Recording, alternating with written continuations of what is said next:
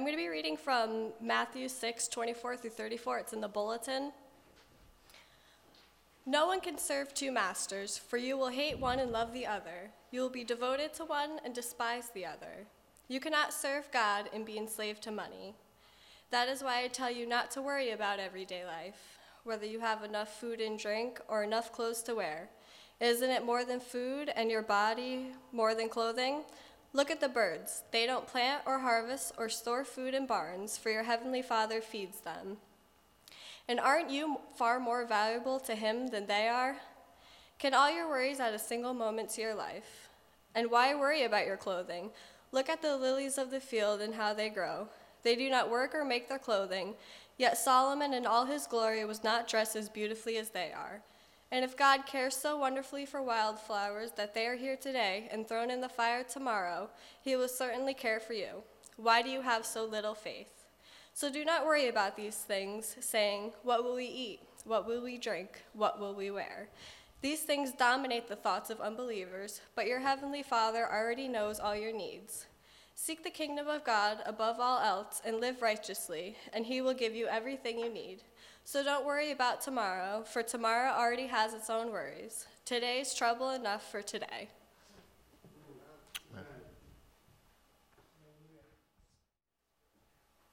Falcon fans? Do we have any Falcon fans in the house?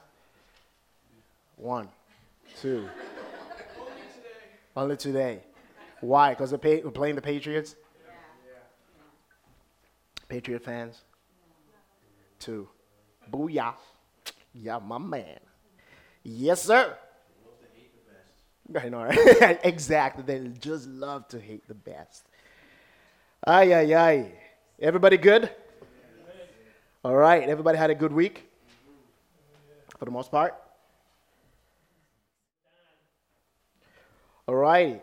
Thank you so much, Sierra, for reading that for me. Beautifully read.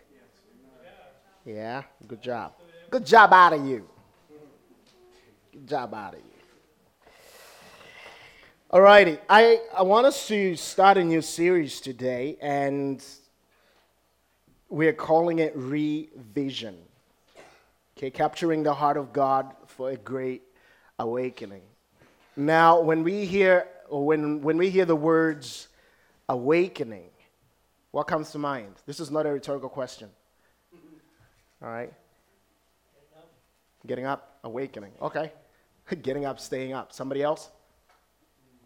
Getting up, staying up. Baptist section. Oh, sorry. Over here. Anybody?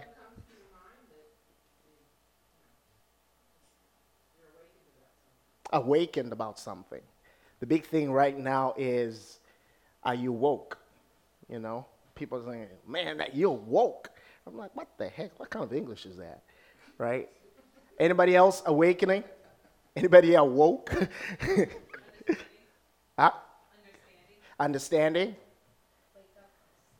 Wake up from sleep.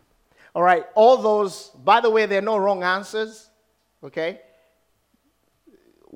There are no wrong answers. We're in church. Okay? We just give that as a blanket statement there. But I want to introduce you today to one concept I think has been missing in the body of Christ. And we have taken our eye off the ball. And as a result, the church has gone into basically spiritual slumber, especially here in the United States. When you look around the world and what is happening and how the church is expanding, you'll be amazed. And it doesn't matter what denomination you talk about, and by denomination we just mean mother body of the church. For example, the Salvation Army in Africa is growing by leaps and bounds. Their biggest church is in Nairobi, Kenya, which has over almost 2,000 people now. The Assemblies of God in Kenya alone is aiming to plant 3,000 churches because there is such a hunger for people to hear the gospel of Jesus Christ. All right, so we have these amazing things. And even here in the United States, last year when Pew Research did a research on the denominations or mother bodies that are growing, the Assemblies of God was actually one of them that grew. We planted over 300 churches last year alone. here in the United States. Again, this is not about building a bigger house, this is not a franchise, right? This is about having churches in places where people can access the gospel of Jesus. But I believe that there is something bigger and greater that God wants to do.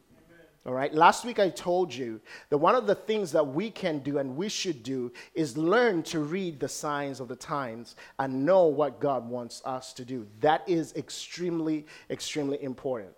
Okay. So we are living in a season today that requires us as children of God to change our thinking and really go back to the basics of what it means to be a community of followers of Jesus. All right, community of followers of Jesus. And so I just want to touch on that today and go from there. Is that okay? Amen. All right. I'm going to say some controversial things, and I say them deliberately. Okay, they're not off the cuff.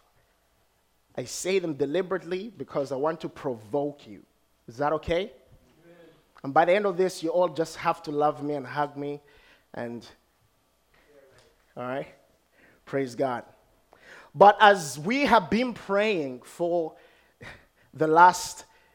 me and my wife for the last year, concerning not just this church, but concerning God's work in America, concerning this nation and what God wants to do, we have actually been getting, promptings from God, like that is the direction. And it was actually cool on Friday. We had a prophetic word that came and confirmed exactly what God has been speaking to our hearts. It was so amazing, and it was just like so on point. I was so encouraged by that, and it just emboldened me, okay, to do what God has called me to do. And so I want to talk about the anatomy of a spiritual awakening, and then I want to go into the bulletin that you have today. By the way, we don't do this just to look cool, all right? We do this so that you can take notes and take it home and read over it, ask questions. The last thing I want is people to take everything I say at face value. If you don't wrestle with truth, if you don't wrestle with what I say, that is not good. Okay? You should be able to question, ask me, come and debate me. I love debating. Okay? I just love that. All right? And at the end of the day, we're going to learn from each other. And sometimes, guess what? I'm wrong. Newsflash. Ta-da! Right? And so we just need to get on the same page. So listen to this. We have been in a period of spiritual slumber. And by that I mean when the momentum has been taken out or sucked out of the spiritual community that we call the church. A couple of things begin to happen before God can move in again and awaken us. One of the things that happens is this. There is a holy discontent with the status quo. And by that I mean you just are not happy with the way things are. If you think right now, in this moment, that the church in America is healthy and growing and powerful, you are mistaken.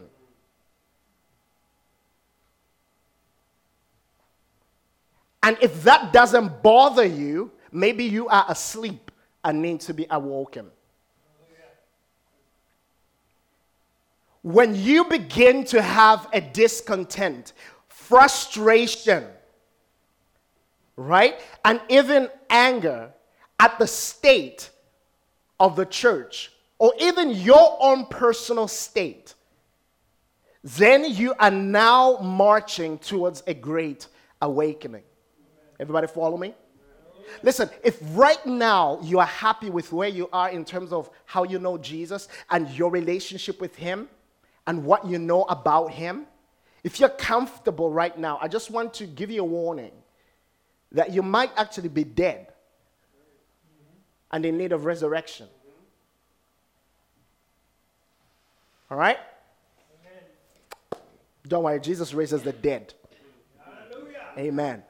But listen to this. When injustice begins to rub you the wrong way, or the right way in this case, right? When decay, moral decay becomes repulsive to you. When we begin to identify with the suffering of people that are marginalized, when that begins to bother you, you're ready for a great awakening. Amen. You see, we need to get out of the Pentecostal mindset that a great awakening begins and stops at a spiritual experience that has nothing to do with the people that are outside the four walls of the church. In fact, the hallmark of a great awakening is that we become spiritually awake to the extent that the way we live our lives becomes so attractive to those that are out far away from Jesus that they begin to want what you have. Amen. Right? Okay. That frustration must get you to begin to pray. Right? Not take to Facebook and start ranting. Amen? Been there, done that, got a dozen t-shirts to prove it. Do you know how many times I write a Facebook post and I delete it? Because people get on my nerves. I'm like, oh my gosh, wake up, hello, what are you doing? I'm about to press send, and I'm like, forget about it. Usually when a Facebook post hits my timeline, I've thought about it and I know what it's going to do to people. And it's deliberate. And I want it that way. Right? But listen, if all you're doing is posting to Facebook and not praying about the things that are bothering you, then all you're doing is ranting. If it's not driving you to your knees, if it is not driving you to the point of saying, Jesus, come. Holy Spirit, change the way the world is. If it is not driving you to that point,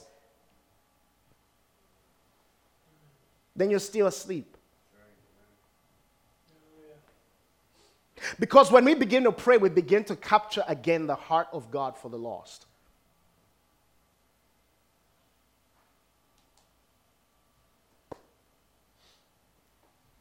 And when we begin to pray, we begin to see how far we have fallen from God's standards, and we begin to repent. God, forgive me. I have missed the mark so many times. I'm not as good as I think I am. If these things don't bother me, what is wrong with me? You know how you kill a frog? Put it in cold water, put the pot on fire, and let that water heat up slowly. What happens? The frog begins to adjust to the temperature of the water, and before it knows it, it has boiled from the inside out. And most of us are sitting frogs. The pot is on fire, and we are slowly adjusting to the temperature around us, and we are dying on the inside. Amen. And we don't see how far we have fallen from God's standard. And therefore, we justify everything that is happening in our lives and the way we are living and acting because that is easier than to live the way God wants you to live. Amen. That is not attractive to people that are far from God. Amen. Repentance leads us to realign our hearts with God's heart.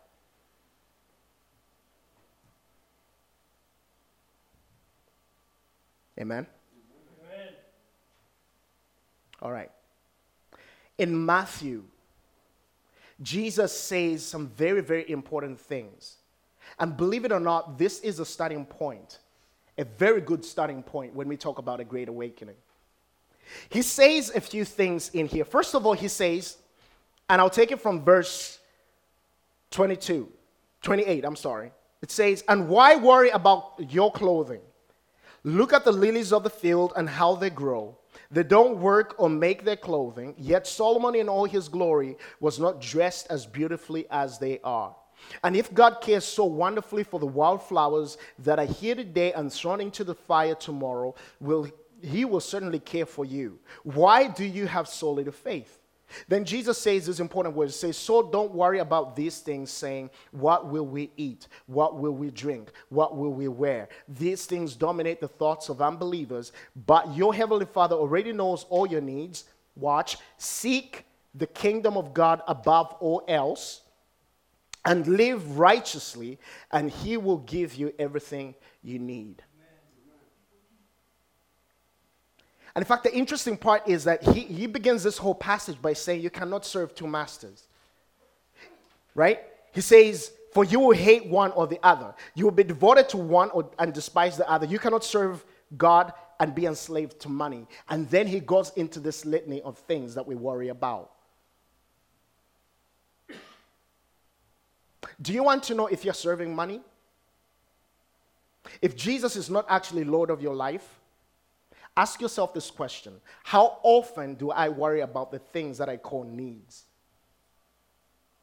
How often do I worry about my finances? How often do I worry about what my kids are going to wear and all these things? Kind of an odd place to start, isn't it? Given what I have just said about the state of the church. But listen to me. We have been missing the mark when it comes to what Jesus prioritizes. And if we're going to have a great awakening, it has to start from what he puts first.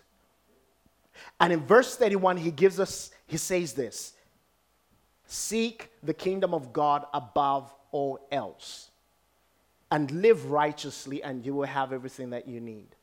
And the implication is this: everything we pursue and strive for in order to survive is found in the kingdom of God. Ignoring this principle produces stress, frustrations, and unnecessary hardships.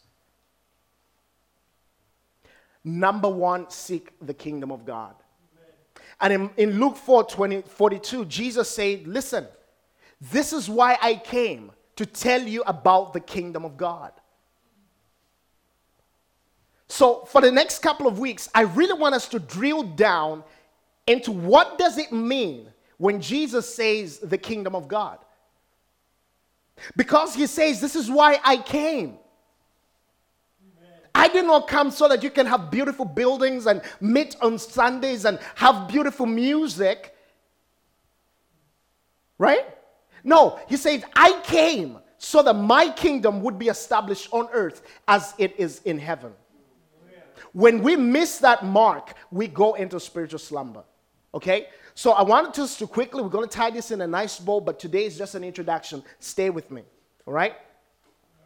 What is priority? Priority number one means this: above all others. Right? That is the first thing. When you say this is a priority, above all others. So Jesus is saying, above all else, seek my kingdom, pursue my kingdom, study, learn, apply what it means to be part of the kingdom of God, above all else, of highest value. Of highest value. It is a priority to Jesus. It should be the primary focus. Are you hearing me? So in other words, when we do other things that are not part of the kingdom of God, we are missing the mark. Amen. You hear me? Oh, this is going to get very interesting in a minute. Because we have to deal with the concept of what is the kingdom. What is the kingdom? The word kingdom comes from, well, there's a Greek word basileia, and the other word is Hebrew, is called mamlaka, but it is, these two words mean the same thing. The first thing is this: dominion. Seek the kingdom first. Seek dominion first. It means sovereign rule. It means to reign. It means royal power. How many realize here that Jesus is using political language? Does that occur to anybody? Dominion, reign, royal power. You see, Jesus was not just killed because he preached such a nice, fuzzy, spiritual message that it made everybody just feel, oh my gosh, this is so bad, we ought to kill him. No.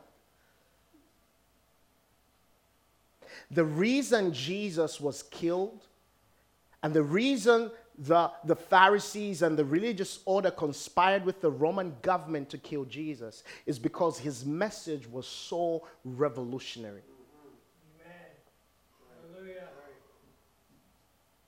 It's like somebody coming into the United States today and saying, I am the president of these United States.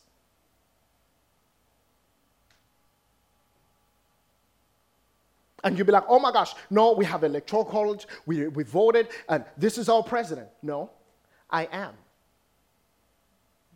And guess what? When he says it by himself, he's not a threat. But when people begin to believe, this guy might actually be the president. Oh my, I like the way he does things. I like the way he's doing. You know what? We start organizing, right? And now he has a group of people. He's on Twitter. Hashtag follow Jesus. @follow Jesus, right? Facebook like, right?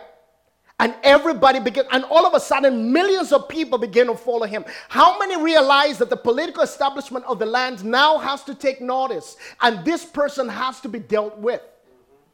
Amen.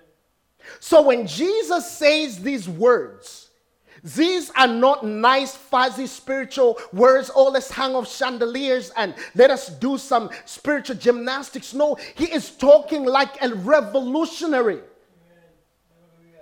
Do you hear what I'm saying? That's why the Pharisees have problems with Jesus when he says, love your neighbor as yourself. They have problems when he says, listen, when one slaps you, you give them the other cheek. Right? They have a problem with the teachings of Jesus. Not because they are nice and fuzzy, but because they are revolutionary in and of themselves. I want you to read this prophecy of Jesus with me. Follow me for a second, okay? I told you I'm going to say some things that are going to make you uncomfortable, and I'm fine with it, okay? So here we go. Isaiah 9, verse 6 to 7. This is what the Bible says. This is talking about Jesus. We like quoting this at Christmas time, but we never take the moment to read it.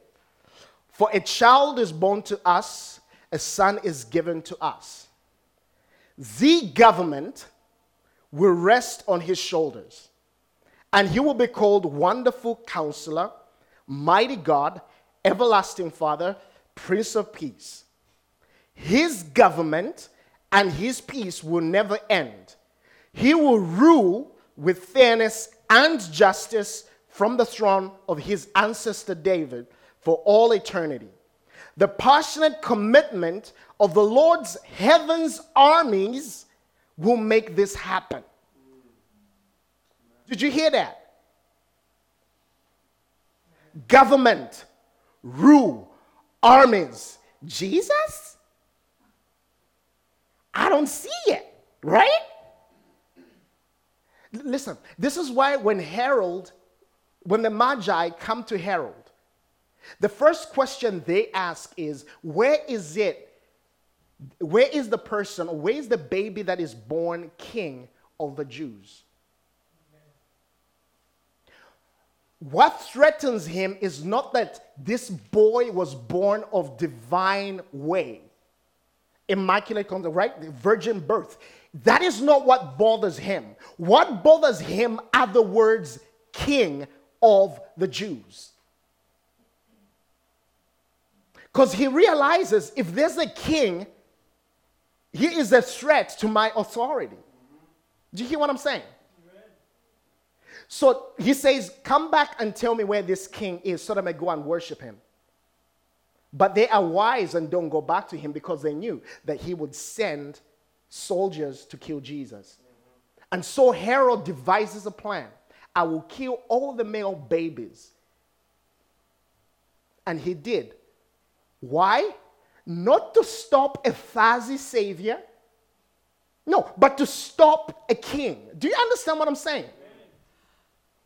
What Jesus is saying is huge here, people. That's why he is killed. He is not killed for any other reason other than that he poses a threat to the political establishment and the religious establishment of his day. Amen. And he is saying, I'm here to rescue my people and give to them what God gave to them in the beginning.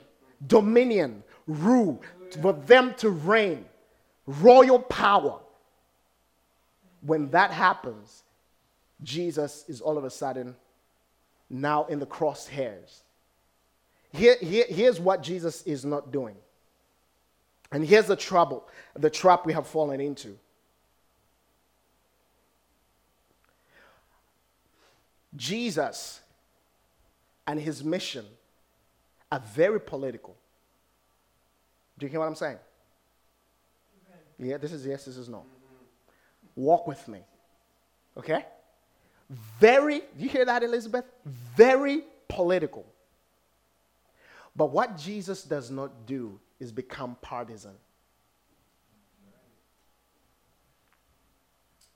Did you notice that? When the Pharisees come to Jesus and say, Jesus, who should we pay taxes to? What does Jesus say? Whose head is on the money? They say Caesar. There you go. Render to Caesar what is Caesar's. Pay your taxes. What is he doing? He is affirming a political system without taking sides. Do you hear what I'm saying? Amen. Why? Because he understands government.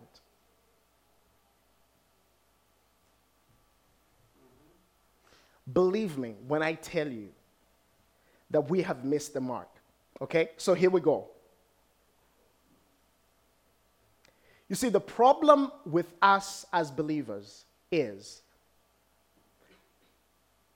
we divide ourselves according to the system of the world. You follow me? Believe me, I tie this all in a nice bow and it will make sense in a second. Political partisanship is our alignment of allegiances to one party, right? My parents were Democrats, so I was born a Democrat, and I'll die a Democrat in Jesus' name, amen. No, me, I'm a Republican. I was born a Republican. In fact, when I was born, America the Beautiful was sung. Believe me.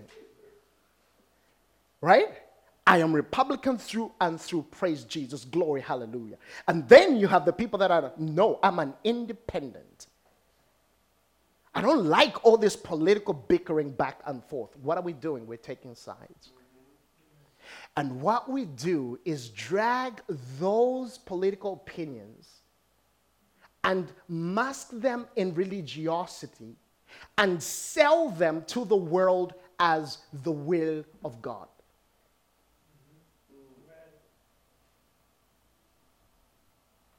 What I'm advocating for is for us to realign ourselves with the kingdom of God. Aren't you glad you came to teach today, Roger? Yeah. He's going to have questions for me afterwards. Praise God. You see, because political partisanship is divisive by nature, and it is killing us as the church. When we look at, when Jesus says these things about the kingdom, and he says a myriad of things, understand, he is saying a couple of things. According to Jesus, when he is being political, no partisanship, what he means is this. We must recognize an authority, right? We must claim a citizenship. You follow me? And we must claim a set of values that we live by. Here's another thing. When Jesus says, I will build my church, what do you think the word church means? Huh? Okay, us, somebody. But the word that he uses, it's ecclesia. Does anybody know what that means? That word he actually got from the Roman political language. Ecclesia actually means a governing body. So when Jesus says, I will build my governing body and the gates of hell will not prevail against it, and the politicians of his day and the religious order of his day hear that, they don't hear, oh, people holding hands and singing kumbaya. That is not what they hear. They hear, this guy is going to get us in trouble. This guy is a revolutionary. Kill him. Kill him. I will build my church. Ecclesia. Right? And he says, my church has to recognize an authority. All authority in heaven and on earth has been given to me, he says. Therefore, go out. Preach the gospel to every creature. What is he saying? You have to recognize me as the authority. Do you hear that? Listen, you cannot be a Jesus follower unless you have surrendered your heart and life to him wholeheartedly. You cannot be a partial follower of Jesus. That means you recognize his authority over your life. That means his will becomes your will. His desires becomes your desires. And though you want to act a certain way or react a certain way towards people, you don't do it because your higher authority says that is not the way I do things. Do you hear me? And then we have to claim citizenship.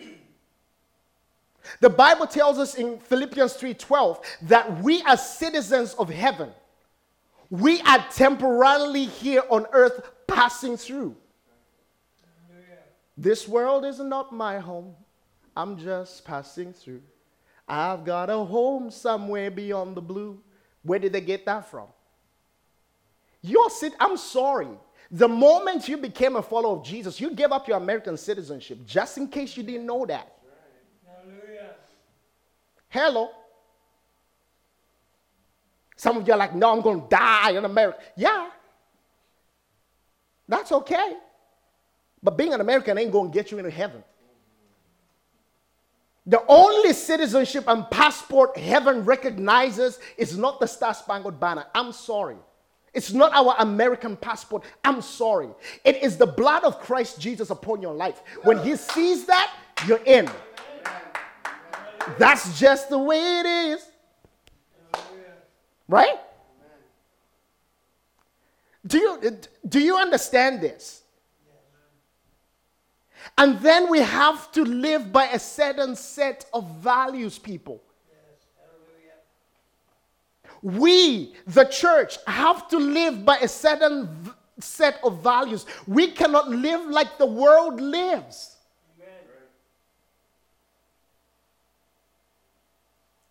We just can't.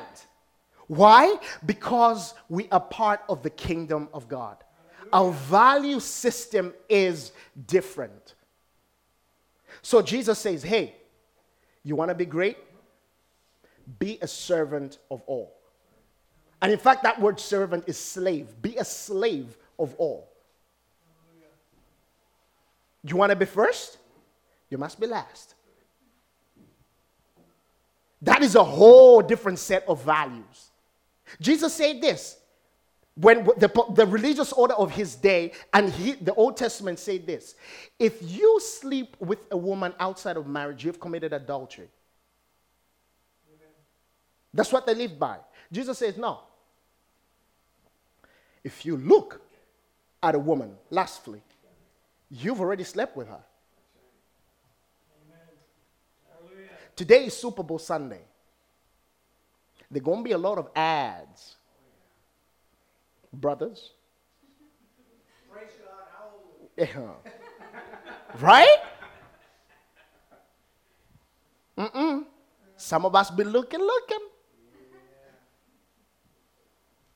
Jesus says, this is the set of values. Jesus raised the stakes, people.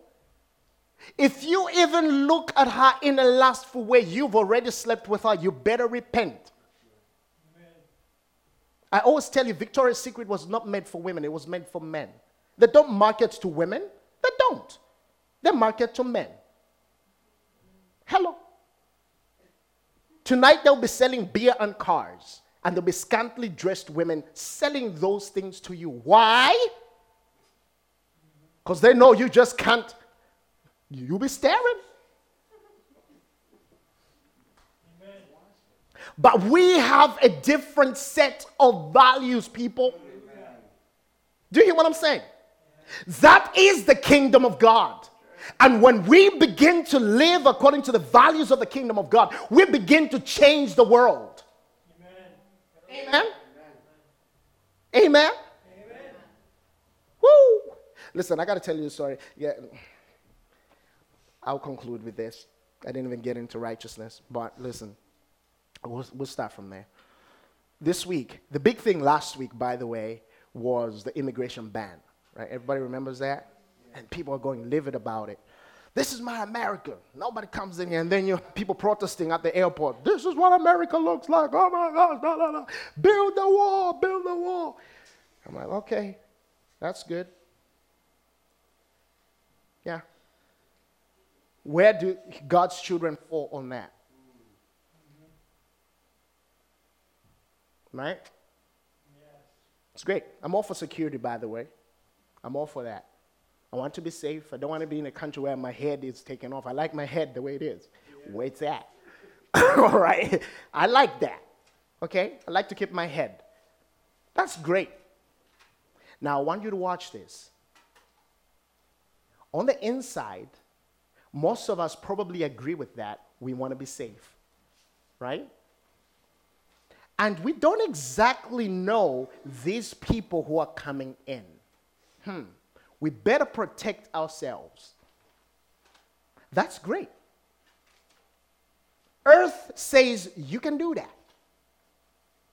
My question to you as a child of God is, where does God fall on that? Right? Oh, well, Campbell, Jesus, what did Jesus say? Love your neighbor as yourself. Right? Go ahead, buddy. Maybe another way to look at that is rather than becoming safe by becoming smaller, we become safe by becoming larger. There you go. More interrelated with others, more understanding. That is a kingdom principle, right? Right? But listen, the thing that drives our rhetoric is fear. Do you know I had 2 conversations with people at work. A guy asked me, an African-American gentleman asks me, he says, Campbell, where do you live? I said, I live up in Hankins. He's like, dude, what are you doing up there? I'm like, what do you mean, what are you doing up there? Ain't you the only black guy up there? Man, I wouldn't do that.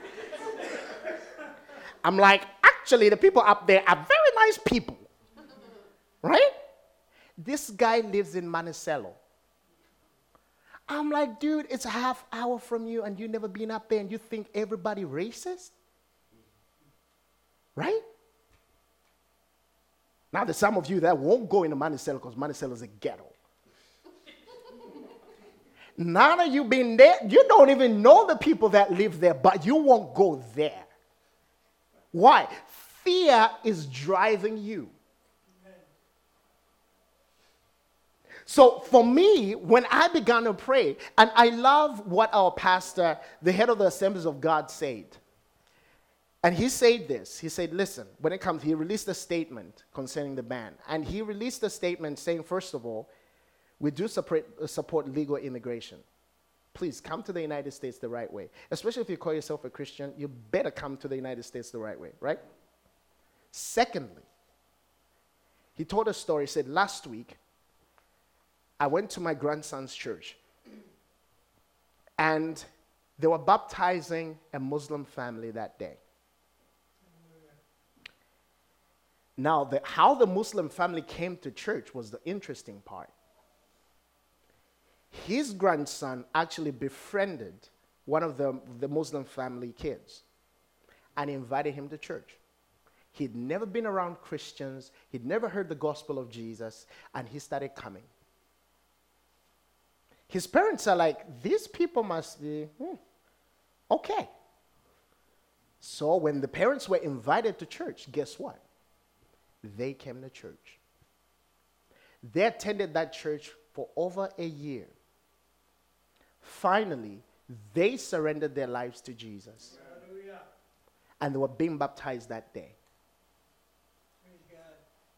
And you know what he said when he was asked? When they were baptizing him, do you have anything to say? He said, please, pray for my brothers in the Middle East. They need to hear the gospel of Jesus. Right. That kid embodied the kingdom of God. Amen. We are praying for nations to be saved. But we are the number one people to stop nations from coming to us. Let them come. They will hear the gospel of Jesus, be saved, and we'll send them back to where they have come from. And they're going to take the message of Jesus there too. And they too will become our brothers and sisters in Christ. That is the kingdom of God. And I have just said some things that bother you. And if you're bothered, then here's the thing. You are partisan, not political. The kingdom of God and its values are not your values. And that, my friend, means that you are in spiritual slumber and you need an awakening. I'm open for debate. Amen? But listen. And this is an unorthodox way of approaching a great awakening, and I understand. Because most of the time when we hear about great awakening, you're going to hear about prayer, you're going to hear about fasting, and we're going to bombard heaven with our prayers, and heaven is going to come down. But then what next? What next? Amen. Let's stand up to our feet.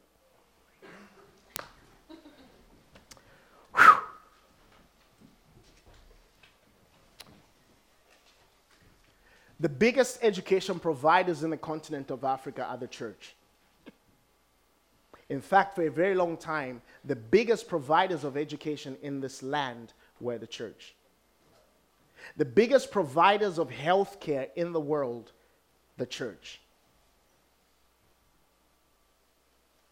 Poverty alleviation, who is in the forefront? The church.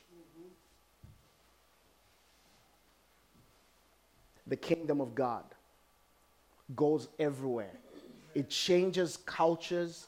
It calls people to a different set of values. Amen? And my friend, I don't know where you stand when it comes to that. I've done a lot of repenting the last year, and you better just join the bandwagon. All right? I've been just, God, you know when God slaps you, he slaps hard. He's not gentle sometimes, you know. He smacks you and, you know, and that's okay. Because he wants you to change. Amen. And I want God to change me. Amen? Let's pray. Jesus,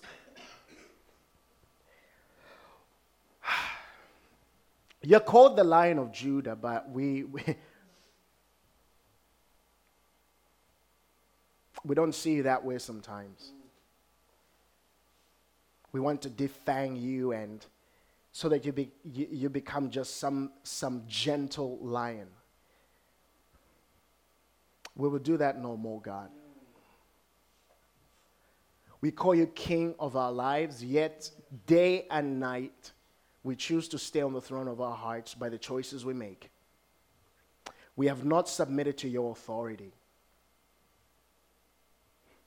We have not submitted to the authority of just even the people that you have placed around us, brothers and sisters that speak into our lives. We don't recognize you working in and through them. And God, we ask that you forgive us. God, forgive us for subscribing to a different set of values that is not your kingdom. We're sorry, God. Forgive us. And Jesus, we pray that as we go through this series and as we closely look at the Gospels and what you say, I pray that God will come with minds that are ready to learn and hearts that are tender enough to allow you to change us from the inside out. And I pray, God, that you disturb each one of us. I pray that, God, we may not be comfortable with the things that have been said today. But I also pray that, God, we may not just be angry at the things that have been said today, but that, God, we will go down to our knees, we will begin to open the scriptures and search them to see what you exactly say, so that we can become the church, the beacon of hope that you have created us to be in this community. In the name of Jesus Christ, we pray. And everybody say it, amen and amen.